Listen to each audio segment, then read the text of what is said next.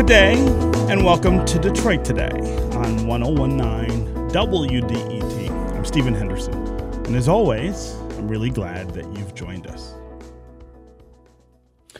A well-regulated militia being necessary to the security of a free state, the right of the people to keep and bear arms shall not be infringed. Those are the words contained in the Second Amendment to the U.S. Constitution. And I think it's fair to say that no other words in the Constitution have produced more constant and heated debate here in America. Today, there are more than 350 million guns in America. That's more than the number of people in America.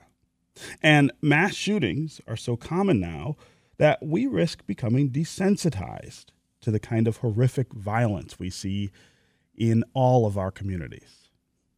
There are a lot of people who think the Second Amendment is fueling that violence and that maybe we ought to reconsider those words. There are other people who staunchly defend the amendment as a central freedom in a free republic. But my next guest wants to have a really different conversation about the Second Amendment and about guns in America. One that she says we often forget when we debate gun control and the right to bear arms that's spelled out in the Constitution. Dr. Carol Anderson says the right to bear arms only exists for some people in the United States. She says not only are black and brown Americans ignored by supporters of the Second Amendment, she says the Constitution and our legal system explicitly exclude African Americans from the protections afforded by the Second Amendment. Anderson is the author of the new book, The Second, Race and Guns in a Fatally Unequal America, and she joins us now to talk about it. Carol Anderson, welcome back to Detroit Today. Thank you so much for having me. So first, I want to ask you about the use of one of the words in the title of your book.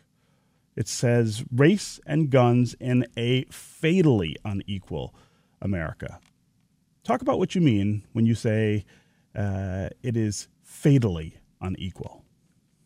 I mean it literally as well as figuratively. Literally in terms of the numbers of African Americans who are gunned down, and figuratively in terms of the damage that it has done to American democracy. Having this right sitting in the Bill of Rights that is so antithetical to African Americans' basic rights. And when you use that word, that fatal word, I think for some people that means irreversible. It means uncorrectable. Is that what you're saying? That we cannot fix the things that are broken about the Second Amendment and inequality in America? The Second Amendment, I really argue, is not fixable, but America is. It means we've got to do some work. We've got to put in the hard work in order to correct the imbalances, to correct the inequalities.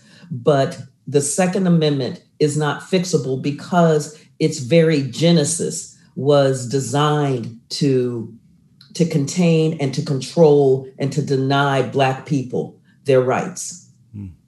So you start the book by talking about the deaths of Alton Sterling and Philando Castile, which happened just one day apart in July of 2016. What do these two deaths tell us about the way the Second Amendment applies differently for African Americans than it does for other people? And of course, we need to probably remind listeners of who Alton Sterling and Philando Castile were. That is now 5 years ago. So let's start there.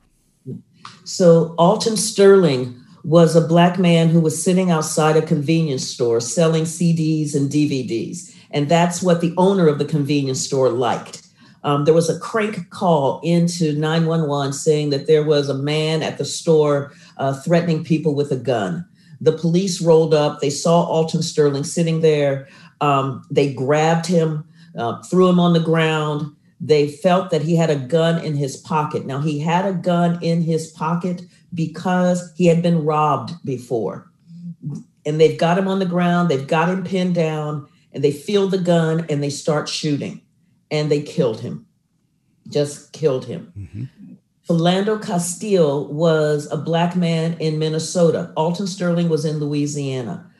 Philando Castile is in Minnesota. He is pulled over by the police. And Philando Castile, the police officer asked for his ID. Philando Castile, following NRA guidelines, alerts the police officer that he has a license to carry weapon with him. He is now reaching for his ID. The police officer hears weapon and starts shooting and kills Philando Castile. And we have the video image of his death that's played across the internet. I said it was like a snuff film. And with his death, so we've got Philando Castile, who was killed simply because he has a gun. And the NRA went virtually silent, because this man is gunned down for merely having a gun, not threatening anybody, not brandishing it, merely owning a licensed weapon. And this is the same NRA that had gone ballistic, pun intended, when at Ruby Ridge and at the Branch Davidian compound in Waco, Texas, calling federal authorities, federal law enforcement, jackbooted government thugs that would kill law-abiding citizens. And at Ruby Ridge and at Waco, those folks who were white had shot at federal officers and killed them. But the NRA says jackbooted government thugs, but goes virtually silent on Philando Castile. And journalists began asking, don't Black people have Second Amendment rights? And I thought, wow, that is a great question. And that's what got me on this hunt. So let's go back to the very beginning of this discussion. The Constitutional Convention of 1789 or 87 produces a constitution that the new American population is pretty skeptical of. It endows the government with an awful lot of power. It centralizes government in a federal sense in a way that makes people really nervous. And so most states are saying, we're not really gonna ratify that. And so as a remedy to that, a few people who were involved in crafting the Constitution come up with what they call the Bill of Rights, which they say is a countermeasure to the incredible power that the federal government is endowed by in the 7 articles of the Constitution. One of those is the right to bear arms. It is the protection of having arms in your home, keep and bear arms. What is it that they're thinking of there that does not apply to African Americans? Now, of course, African Americans are not considered citizens in this process. We're considered property. And even for counting purposes in the Constitution, we're not considered full people. We're considered 3/5 of a person for the counting of citizens toward congressional representation and other things. But what else about what they're doing sets us up to exclude Black people from this critical protection? And it is in the word militia. Militia is the key word there. Today, we think of the militia as this bulwark against a foreign invasion, that we swaddle it in the flag that these were the folks who took on the British and won America's freedom. And we think of it in terms of a block against domestic tyranny. But what was going on at the time was that in the war for independence, the militia was not reliable. Sometimes they would show up, sometimes they wouldn't. Sometimes when they would show up, then they would run away. It was driving George Washington crazy. He was like, and so the militia, as this fighting force against a professional army, had proven to be unreliable and that you could not count on them. In terms of domestic tyranny, in Massachusetts, right before the Constitutional Convention, there was a Shays Rebellion, which were a group of white farmers who were angry at the government for its taxation policies, and the seizure of property because of the non-payment of taxes. So they attacked the Massachusetts government. And the militia that the government was calling in would not stop Shays Rebellion. In fact, you had militias joining Shays Rebellion. And so Boston merchants had to hire a mercenary army to put down Shays Rebellion. So that thing about domestic tyranny, not so much. What the militia did do really well, consistently, was to put down slave revolts, put down the quest for freedom of enslaved people who were fighting for that freedom, who would take on up against enormous odds, a quest to be free, a quest to have their rights, their humanity recognized. You had uprising after uprising after uprising, and what the South had was the militias that put down those uprisings. And so in the ratification conventions, the state ratification conventions, particularly the one in Virginia, Patrick Henry and George Mason were going toe to toe against James Madison, because in the draft constitution, there was language in there that put control of the militia under the federal government.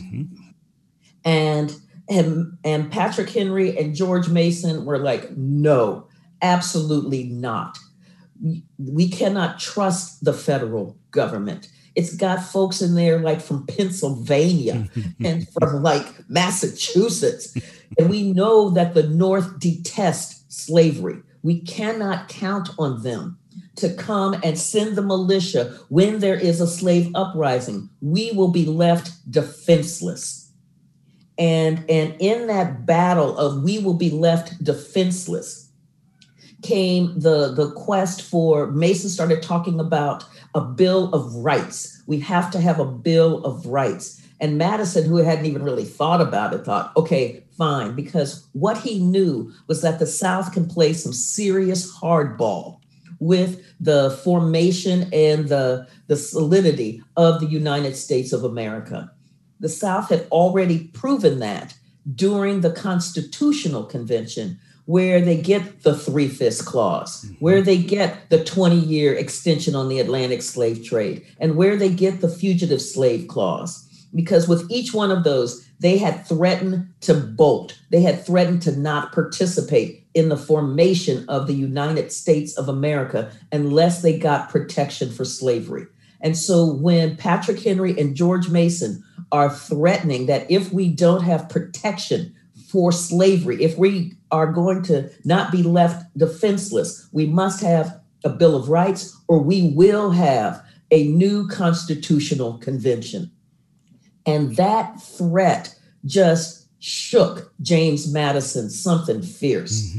Because what he was afraid of was that a new constitutional convention would undo all of the work he had done to create this Constitution, because the original Articles of Confederation, with a very weak central government, had made the U.S. a laughingstock globally. Each state was printing its own currency. They had tariffs against each other, state to state. I mean, they had their own foreign policy. Things were unworkable. He was afraid of reverting back to that with a new constitutional convention. And so this Bill of Rights became absolutely essential for that. And this is why you get this really weird outlier in the Bill of Rights. You know, we have the right to freedom of the press, freedom of assembly, no state-sponsored religion. You've got the right not to be illegally searched and seized. You've got the right to a speedy and fair trial, the right to not have cruel and unusual punishment. But then you've got the right to a well-regulated militia for the security of the state. Mm-hmm. That outlier was the bribe to the South, to Virginia, to not have a new constitutional convention. And that bribe, that militia in there was about controlling Black people, ensuring that Black people did not have their rights. Okay, I'm talking with Dr. Carol Anderson, who is a professor of African American Studies at Emory University and the author of a new book, The Second, Race and Guns in a Fatally Unequal America. We're talking about the history of gun rights in America and the way in which they have been applied unequally from the beginning. They have not protected African Americans the way that they protect other Americans. We'd love to hear from you during this conversation as well. Give us a call and tell us what role you think the Second Amendment plays in American society. What do you think of Dr. Carol Anderson's assertion that Black and brown people are excluded from the protections laid out in the Second Amendment? Do you think people of color have a realistic expectation that they're free to carry guns and protect ourselves the same way that white Americans can? And what do you think we can do to address some of these issues? Do you think the Second Amendment should be changed? Do you think we need to have another kind of constitutional convention in which we debate all of these things, these foundational rules and structures that guide American life? As always, the number here on the phones is 313-577-1019. That's 313-577-1019. You can also go to the WDET Facebook page and put comments there. You can go to Twitter and hashtag Detroit Today. You can. We will try to work you into the conversation that way. We've already got a social media question for you, Dr. Anderson.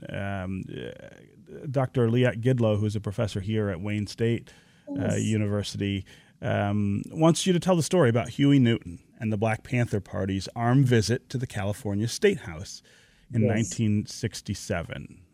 This was a pivotal moment, I think, in the thinking about gun rights and who they protect in this country. Mm-hmm. So the Black Panther Party for Self-Defense was a response to the massive police brutality raining down on the Black community in Oakland. And there was no accountability for the cops. They could beat up folks. They could kill Black folk. And there was nothing that stopped them, no legal structure that stopped them. So the Black Panther Party for Self-Defense arose as a means to police the police. And Huey P. Newton and Bobby Seale were the co-founders of the Black Panther Party. And they knew the law. Huey was a law school student, knew California law, and so knew about you had the right to open carry in California. And so they would carry their guns and police the police. They knew how far away, the distance they had to keep from a police officer arresting somebody. They knew the kinds of weapons they could carry. They knew how to not aim them at anybody. They knew all of the parameters about legally, openly carrying weapons. The police did not like this at all. And so the Oakland Police Department ran to Assemblyman Don Mulford and said, we need help. These Black Panthers, they're a problem. And so Mulford crafted the Mulford Act with the help of the NRA. And the Mulford Act banned open carry. So as the bill is going through the California legislature, Huey Newton is like, this is aimed at us. And so he sent Bobby Seale and a group of Black Panthers to the California legislature armed, to openly armed, to protest this bill that was coming through the California legislature. Newsmen see these Black people coming out in this leather with the berets, with the guns, and they're like, ooh, story. And they turn their cameras to the Black Panthers. And this becomes the first visual image, real visual image that goes across the nation of this group that does not look visually like Martin Luther King. And they go into the Capitol building, and the cameras are leading the way, really. And the cameras come into the assembly room and where the legislators are, and the Black Panthers follow the cameras. And the assemblymen really didn't know that it was the Panthers. They just saw the cameras and they went, cameras, but get out of here. But after that, it became the invasion. The Black Panthers invaded the Legislative Assembly. And that led the Mulford Act to just ratchet up, to move from misdemeanors to felonies, and to craft this image of these dangerous Black people who needed to be controlled. And so here you have a conservative assemblyman drafting a gun control law with the help of the NRA and eagerly signed by Governor Ronald Reagan. And although Don Mulford said, no, this bill isn't targeted at any racial group, this is about the Klan as well. But the Klan in California did not openly carry weapons. This was the mechanism that the Panthers used to police the police. Mm-hmm. And it was designed to make that method illegal, because the cops would pull over the Panthers. Prior to this time, the cops would pull over the Panthers and they couldn't get them on anything, because the way that they were carrying the weapons and the types of weapons that they had, they were all licensed and they were all legal. There were no sawed-off shotguns. And they were like, everything they do is legal. How do we make them illegal? And that's what the Mulford Act was designed to do. Yeah. Okay, we are going to take a quick break, and when we come back, we're going to continue this really provocative conversation with Dr. Carol Anderson about her new book, The Second, Race and Guns in a Fatally Unequal America. We will get to your calls and social media comments as well. Ed in Detroit, Sam in Mount Clemens will hear from you next. If you want to join them, give us a call and tell us what you think about race and the Second Amendment. Do gun rights in America apply to people of color? Should they? And how would we fix that if we wanted to? 313-577-1019, as always, is the number here on the phones. We'll be right back with more Detroit Today.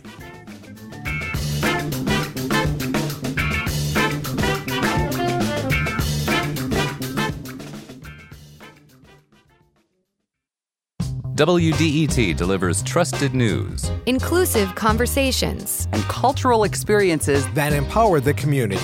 1019 WDET, Detroit's NPR station.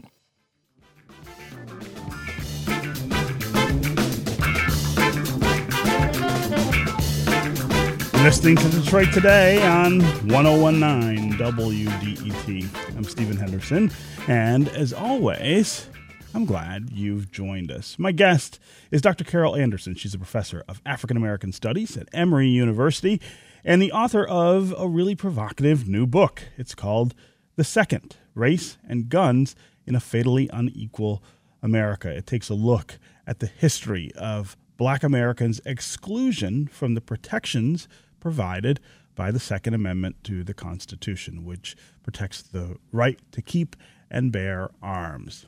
We're talking about what that means in modern America, how that looks in modern America, and whether we might be able to change that, what we might be able to do to make that constitutional provision apply more evenly across the U.S. population. We'd love to hear from you during this conversation as well. What do you think about the way that the Second Amendment is enforced and the way it applies?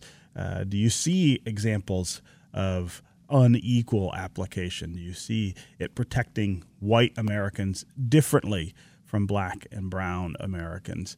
Also give us a call and let us know what you would do to change that. How would you send America in a more equal direction? As always, the number here on the phones is 313-577-1019. That's 313-577-1019. You can also go to Facebook and Twitter, put comments there, and we'll include you in the program that way.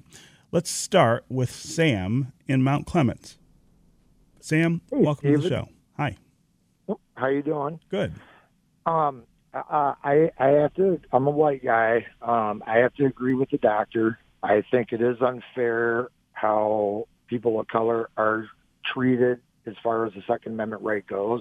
But I also, I have guns myself, and my whole outlook on it is that is so we can, I don't want to say overthrow the government, but like if something goes awry, we have our protection. But I do agree with the doctor. I don't know how you rewrite it or fix it. I don't know.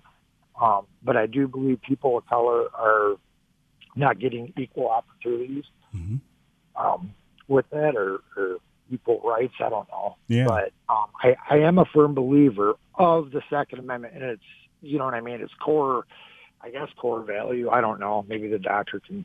Yeah. Sam, I really appreciate you calling and sharing that perspective.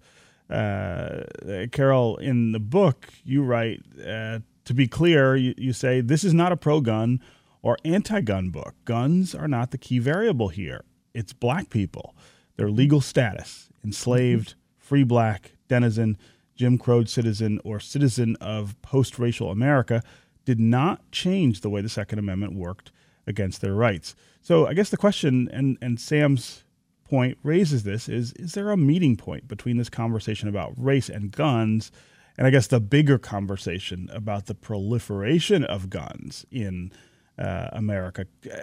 Can this broader gun control debate, where Sam says, look, I want to have guns, and I believe that's a core right, can that address some of the issues of racial violence and who has the right to self-defense? I mean, is there a crossover there, I guess, between what Sam's saying and what you're saying?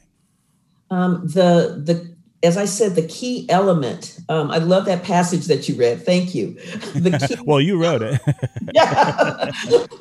The key element here for me is the anti-blackness in American society that defines Black people as the default threat, as dangerous, as something that is out to undermine, that challenges the safety of the white community.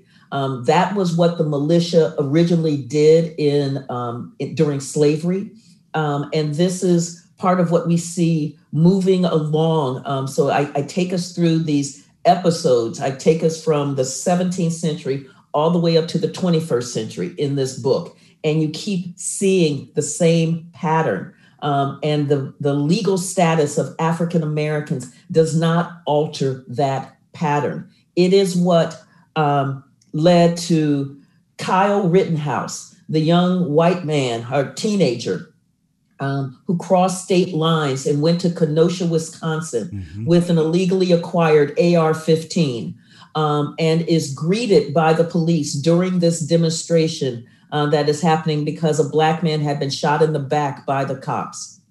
And the cops say, "Oh, we appreciate you being here. You want some water? It's a hot night out." Rittenhouse then goes on to gun down 3 people, killing 2 of them, seriously wounding a 3rd. After that, he walks towards the police with his hands up as if to surrender, and they go right by him. He's not a threat.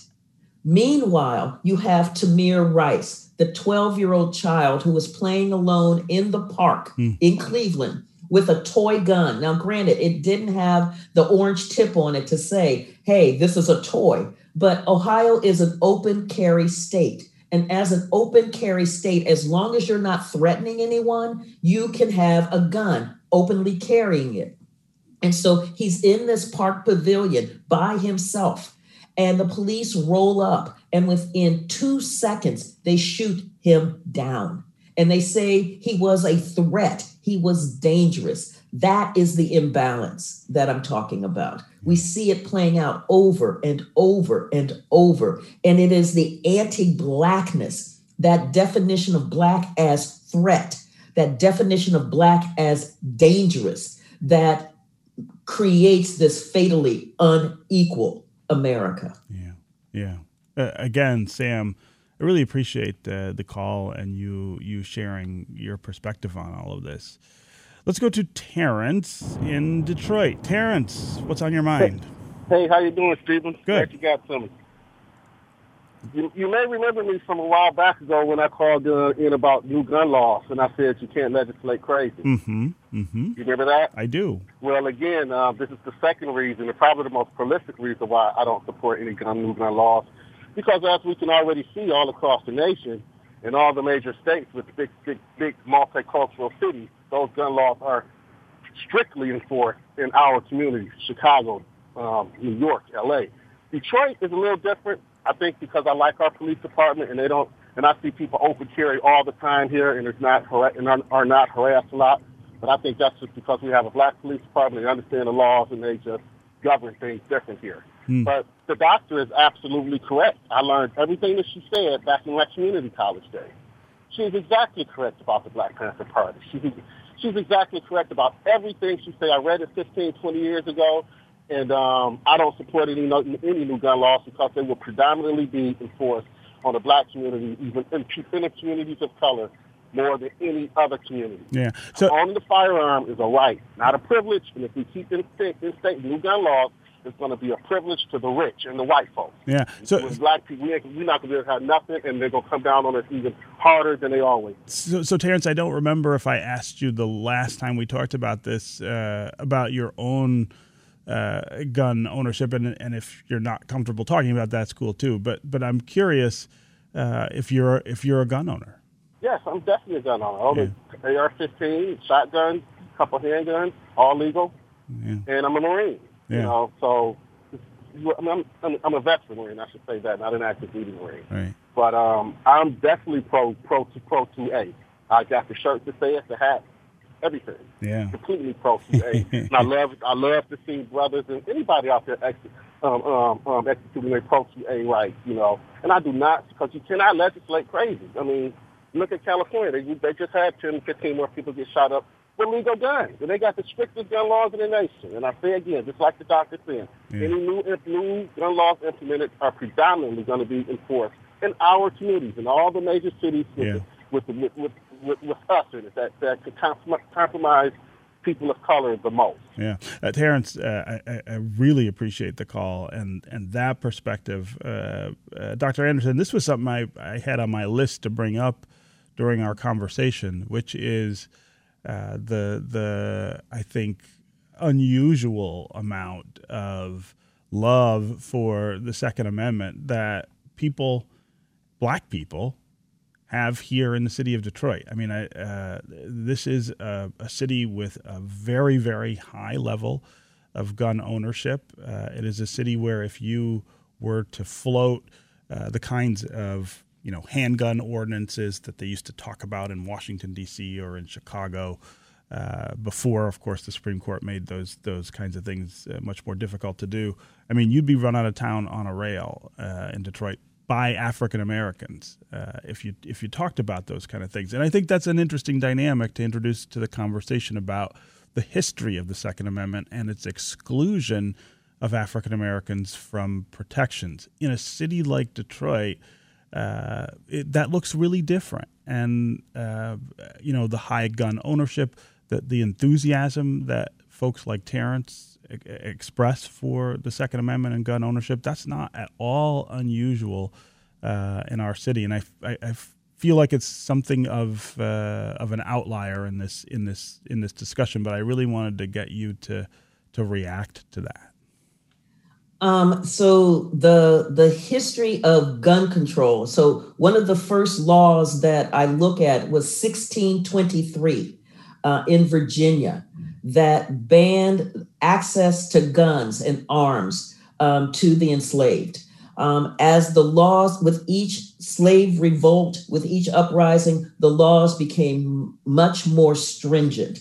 And they also included free Blacks, till the point where, when even after the Civil War, when the Andrew Johnson had provided amnesty to the Confederacy leaders, and those Confederate leaders then took over those state governments, one of the first things they did was to pass the Black codes. Mm-hmm. And the Black codes had in there not only the control of Black labor, but also disarming Black people, that Black people were not allowed to have guns. Black folks refused to give up their guns because they believed that that was all that stood between them and the terrorism that the white South was trying to rain down on them. In fact, the carnage was so intense that historian Annette Gordon-Reed called it a slow motion genocide. Mm-hmm. That this battle over Black folks having guns continued. It continued to when we look at the Atlanta race riot in 1906, where a white mob is just slaughtering Black folk. And then they move into an area called Darktown, where working class Black folk lived. And this was, now we're not going to have to chase them like quarry. Through the streets of Atlanta. They're going to be sitting ducks there in their homes, and we're going to just kill them. Well, the folks in Darktown were ready, and the folks in Darktown had their guns, and they shot at that mob and repelled the mob, pushed the mob back. The mob couldn't believe it. They came again, they got repelled again. And so then they decided to go to Brownsville, which was the area of town that had like the Black doctors and Black professors, because they thought that they would be easy prey. Well, the folks in Brownsville were ready as well. The problem is that some whites breached Brownsville, and they were actually unmarked police. They were like plainclothes police, and the folks thought that this was the heart of the white mob, and they shot at them. A white cop was killed, several others wounded. That led to the governor calling in the National Guard that went after Brownsville something fierce. Now, you notice that in this, with the white mob just slaughtering Black folks, they're not calling in the National Guard to protect the Black community. And in fact, the Atlanta police force told the Black community, we can't protect you. And the sense was, you can't protect us, we must protect ourselves. This is what we saw happening as well in Elaine, Arkansas. And in Elaine, Arkansas, you had Black folks who were sharecroppers who had had their wages stolen from them. They had worked for an entire year and not been paid. And so they decided to organize via a labor union. Well, when the wealthy whites got word of this, they sent a scouting party to break up the organizing meeting. The sharecroppers, the Black sharecroppers, were afraid. They knew that if whites found out what they were doing, they're like, they will kill us. And so they had sentries stationed outside the meeting house, outside the church where they were meeting. And they saw the scouting party come. And then there was an exchange of gunfire. A white man was killed, another white man was wounded. That sent so this is self-defense, right? That sent the word, though, that Black folks are insurgents. These are Bolsheviks. These are communists, and they're going to kill all of the whites in Elaine, Arkansas. That led to a mob coming in, slaughtering Black folk. And it also led to the U.S. Army being called in. And the Army came in with its machine guns, just fresh from the war in France. And they began machine gunning down all of the Black folks who had been hiding in the cane brakes. Up to 800 were killed in this slaughter. So as Black folks tried to defend themselves with their guns, what also becomes clear is the inordinate power of the state to just eviscerate that right to self-defense that is going on. And so what we're hearing in the Black community is, I've got to defend myself. I've got to defend myself. I have the right to defend myself. And I cannot consistently count on the police to be that thin blue line of defense. Yeah.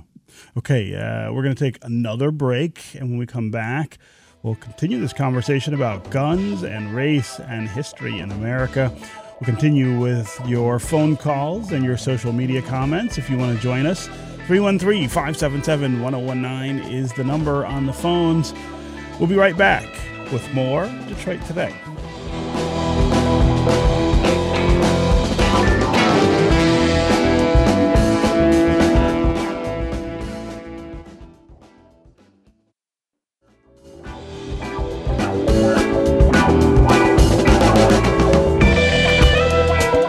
This is Detroit Today. I'm your host, Stephen Henderson, and my guest is Dr. Carol Anderson, professor of African American Studies at Emory University and author of the new book, The Second, Race and Guns in a Fatally Unequal America. We're talking about the history of race and guns in America and the ways in which Black Americans, Black and brown Americans, are excluded from the protections that the Second Amendment affords. We want to hear from you as well.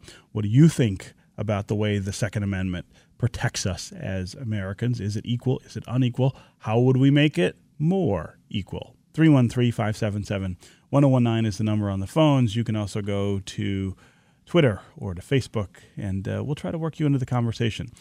Let's go to Brad in Shelby Township. Brad, welcome to the show. Yeah, well, I don't know. The NRA is there to protect everybody's rights. I mean, to own a gun. I don't understand what the problem is. It's just like that fight they had down in Greektown. What, they confiscate 13, 15 guns? Why'd they confiscate them? Were they legally owned? And if they confiscated them, did they arrest them? Did they prosecute them? I mean, you know. So, Brad, did you hear us talking about how Alton Sterling and Philando Castile are Black men who were legally carrying weapons and were killed by police, and the NRA said nothing? Didn't stand up for them at all? Well, a lot of people die and a lot of people aren't stood up for. I mean, that's just the world. Okay. Well, Brad, I mean, obviously I disagree, and I'm not sure you're listening as closely as I might want you to be to the conversation I'm having with Dr. Anderson, but I do appreciate you listening, and I certainly appreciate you calling to participate in the conversation. Let's go to Bernadette in Old Redford. Bernadette, welcome to the show.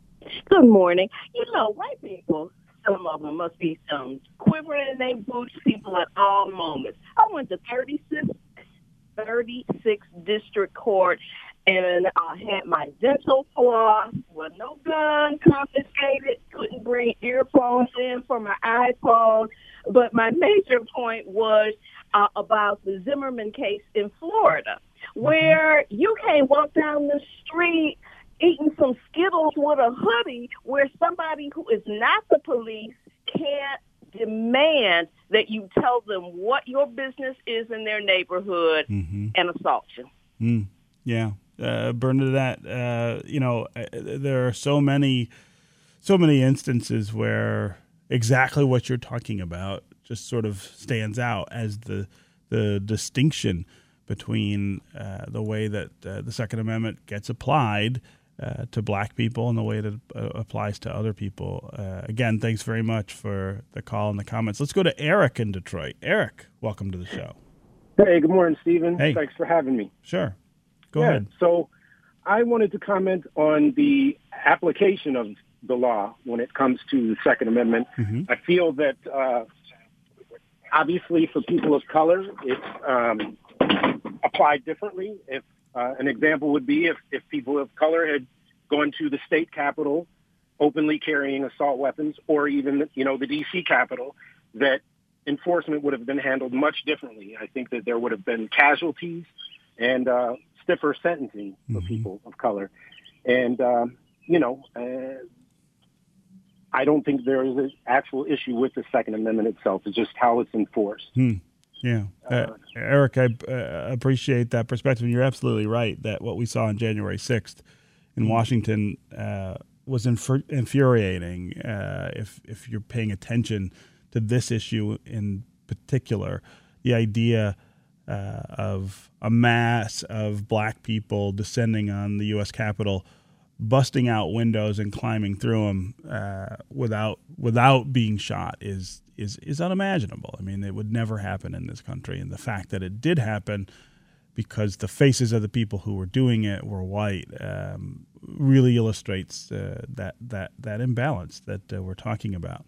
Dr. Anderson, before we run out of time, I want to give you a chance to talk about solutions to this. Some people would say that, fruit of the poisonous tree, right? This is unequal from the beginning, and therefore you got to go back to the beginning to correct the injustice. Lots of people also would say, well, good luck doing that, right? It's an amendment that has survived the entire balance of time that the country has existed. You're not likely to get rid of it. So what should be done? What are things we should be thinking about in terms of changing this dynamic that you point out? I think one of the things is that we've got to remove the Second Amendment from its hallowed ground, from where this myth has been created around it about this well-oiled, well-regulated militia, when the folks who wrote the amendment at the time knew that militia was not effective against a foreign invasion nor against domestic tyranny. That what that militia was about controlling the enslaved population and putting down slave revolts. So sitting in the middle of the Bill of Rights, we have a right to control Black people. That anomaly, that anachronism has done enormous damage. We need to treat the Second Amendment the way we treat the 3/5 clause. Both of them were founded on Black inhumanity. Both of them were founded on denying the rights of Black people, and to understand that. And so the other component that we really have got to do the heavy lifting on is to remove the anti-Blackness from this society. It's when Black as threat. And so it's how you laid out that insurrection, how we knew that if that had been a group of Black people storming the Capitol on January 6th, we would have had a much higher casualty rate. We know that. Why do we know that? I mean, there's something in the society that says we know that. And so we've got to begin to do the heavy lifting of dismantling the things that make that inequity so apparent, so real, so much a part of our lives and the ways that we move, the ways that we operate, so that we don't have, for instance, a Trayvon Martin who is a teenager just with a bottle of iced tea and some Skittles being stalked in a community by a grown man with a loaded weapon, who then has the right to kill this unarmed teenager. And we have a society that thugifies that unarmed teenager because he becomes the threat, not the grown man stalking a child with a 9mm. Right. Okay. Dr. Carol Anderson, it is always great to talk with you here on the program, but especially grateful that you came to talk about this wonderful new book, The Second, Race and Guns in a Fatally Unequal America. Thank you so much for joining us. Thank you so much. Okay, that is going to do it for us today. Come back tomorrow when we're going to talk about the recent rise in anti-Semitic incidents in the wake of the recent escalation of violence in Israel and Palestine. This is 101.9 WDET-FM, Detroit's NPR station, your connection to news, music, and conversation. We'll talk again tomorrow.